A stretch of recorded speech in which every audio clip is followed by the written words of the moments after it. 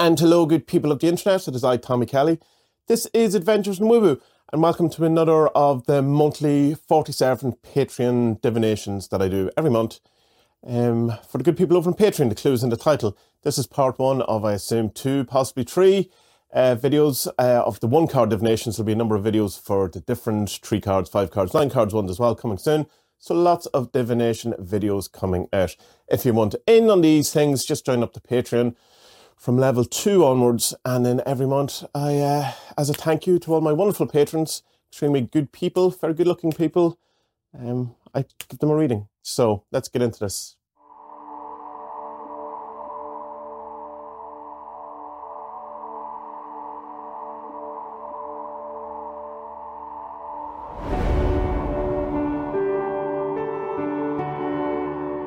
Alex, I would like to know what challenges I should be aware of this coming month.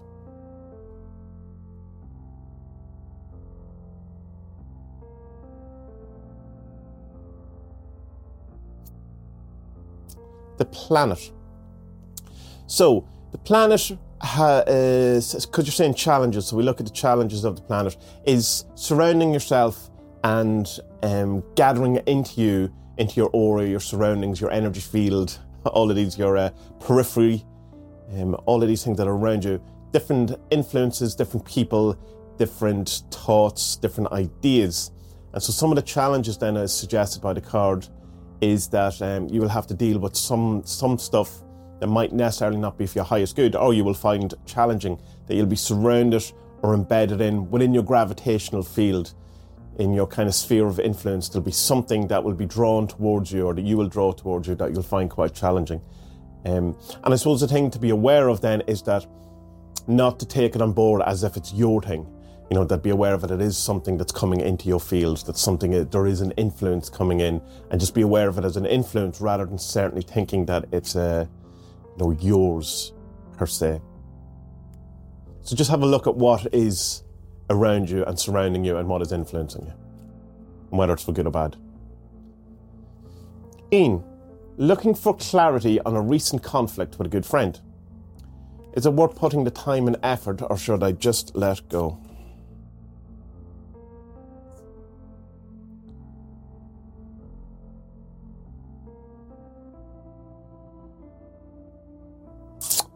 The Mother. So this would kind of say that it's worth nurturing then, that it's worth kind of looking after, worth taking care of, that there is putting the time in, that in one sense that's kind of your job in this, if you want, is to nurture it, to look after it, to make sure it's grown, to make sure it's healthy, to be the mother, to be the loving kind of element. And I suppose conflict with a good friend, I obviously don't know what the conflict is over, and it may be all their fault, it may be all your fault, or whatever it is, but this is kind of saying that you have to be the person who has to nurture it and see it and bring it through, because possibly the other person won't. So yeah, is it worth putting in the time or effort? It's worth putting the time in and putting the effort in. Daniel, what are the blockages that I'm not aware of that are hindering my results? My blockages is that I can't speak.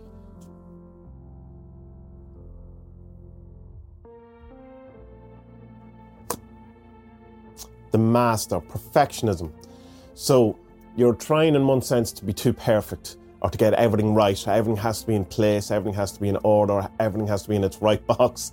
It has to be the best day for this to happen. So almost sometimes we have this notion that, say you're recording music or you're doing a painting or something like that, and there's a kind of a trap that you fall in, that you'll keep going until it's perfect. And then you never release any music, you never release any paintings, you don't do your first podcast, all of these things. And to be aware that even saying podcast, that old saying of that your first podcast is going to be shit, but you have to get past that. You have to get into the learned ability of being able to put stuff out and do stuff that isn't perfect, because nothing's ever perfect. And if you're waiting for it to be perfect, then it's never going to exist. So that it's saying that the blockages or perfectionism, have a look at that. And conversely too, as well, look at where you're kind of not, where you're just letting things go, where you think it's, where you're not showing up, where you're, that'll be fine, it's okay, don't worry about that. It's like there's a story someone told me years ago, but they used to do massage, or they're still doing massage, and they got very friendly with one of the clients to the point that she stopped wearing her uniform when the client came, and the client stopped coming because it had changed the dynamic of it. She thought she was getting, didn't care as much. So, so look where you're not caring as well. So perfectionism and where you're not caring. Is Vincenus. Where should I direct my attention this month?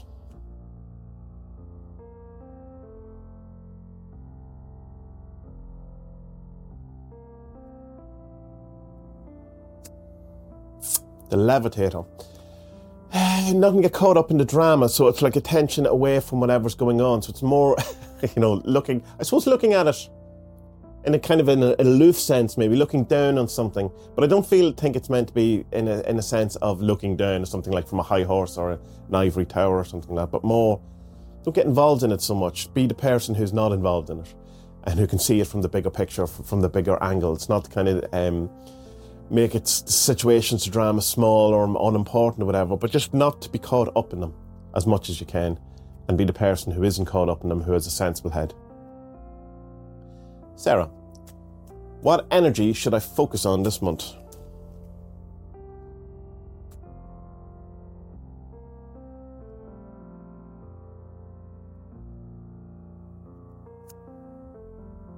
The Seer. So, gut feelings. Go with your gut. Go with what you think is right rather than what is on paper or what is the best idea. Shut up, computer. The best idea on, from a rational point of view. If really trust your gut and kind of go, if something feels wrong, say for instance, then really trust it. If you're getting on an airplane and you go, oh, this is going down, this is going to go down, don't kind of override that. Go, oh, that's silly. That's a silly thought. That's not something. Just get off the airplane. Don't get on the airplane. Metaphorical airplane. And even if the airplane doesn't go down, who knows what you've avoided or whatever. But it's really a sense of trust your own inner guidance, your own, you know what's going on, you know what's right, what's wrong, what's good for you, what's bad for you, more than anyone else in this situation next month. So trust that. Stay away from airplanes. J. Eric, what will October bring me?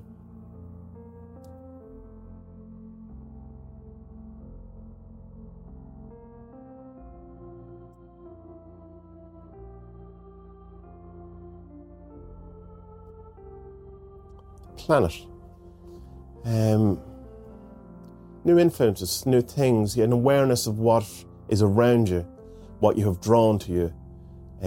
But also the planet we talked about earlier, the challenges of the planet. One of the other kind of things around the planet is seeing your immensity, seeing how powerful you are, seeing your place in the cosmos, and that you're not insignificant, that you have all this power, that you have all this gravitational force, that you have all of this attracting ability, or whatever kind of woo word, or not even woo, but whatever, there's an attraction, you are, as a human, you're this wonderful person. It's very easy to kind of see, there's 8 billion of us, we're on a piece of rock, in an infinite universe, nothing matters, I don't care. And the planet would suggest that yes, you do matter, and what you do is important, and be aware of that. So be aware of the influence around you, and also be aware of you and your importance, without getting into egotistical stuff, of course, but just, that what you do is important, and who you are is important, and needed and loved, and should be cherished. Abraxas. What is currently working against my interests? Well, here you go. Cards jumping. What do we have?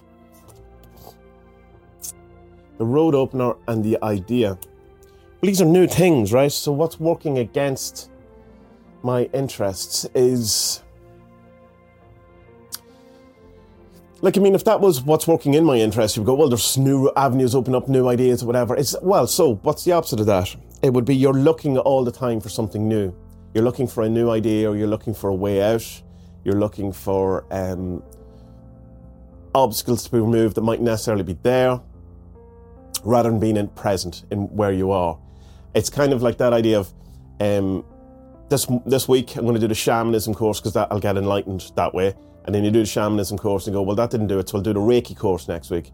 Or then I'll do the whatever course after that. And it's constant kind of jumping. Or the next book is the one that's going to do it for me, get me over. And it's kind of chasing something, this new avenue, this new approach, this new idea.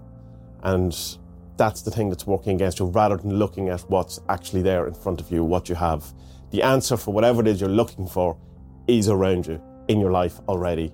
And the avoidance of it is looking for it to be something new, better, different, more complete, more interesting, more satisfying. Okay, Chris. What should I be mindful of this month while we settle into our new home? Congrats on your new home.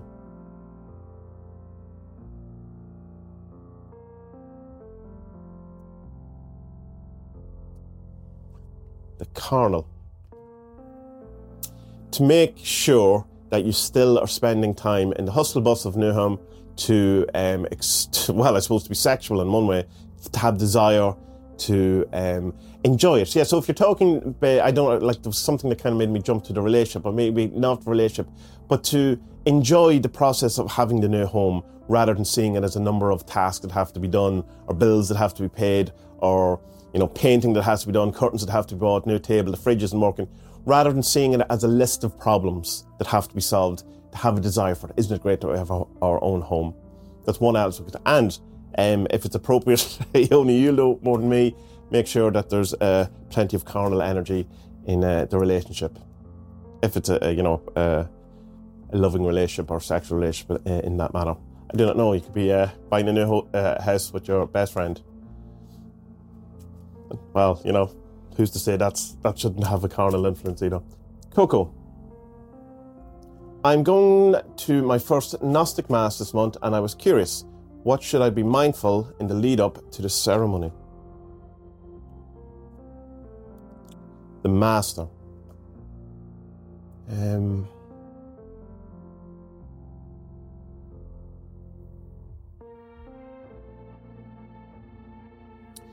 Master's always like your highest self, your calling, who you would be, who you would be when it's all said and done, your perfected self, the best version of you. How would this then lead into what you should be mindful of that? So bring your best self to it. Yeah, so don't try to be skeptical about it. Don't try to investigate it too much. Don't try to make it impress you or whatever, but bring all of yourself to it. Bring everything to it as much as you possibly can, and be open to the whole experience, and open to all the stuff, rather than trying to not necessarily criticize it, but look for faults, or look for why it's wrong, or look for why it's good, or why it's perfect, or why it's, exactly. Don't put so much pressure on it in any way. Just be as open as possible to whatever the experience is, good, bad, indifferent, and try not to bring any baggage, if you want, to it. Your most perfected self going to a Gnostic Mass, rather than your damaged, traumatized self, or normal human being self, but your perfected version of you, whatever that looks like, that's who should go to it. Grayson, what am I not aware of but should know about?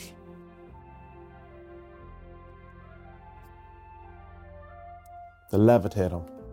That you're not seeing something from the bigger picture or from above it, that you're only seeing something from within it, and that there's some sort of lesson or some sort of insight or something that you're missing, something that you should be aware of by seeing it from above.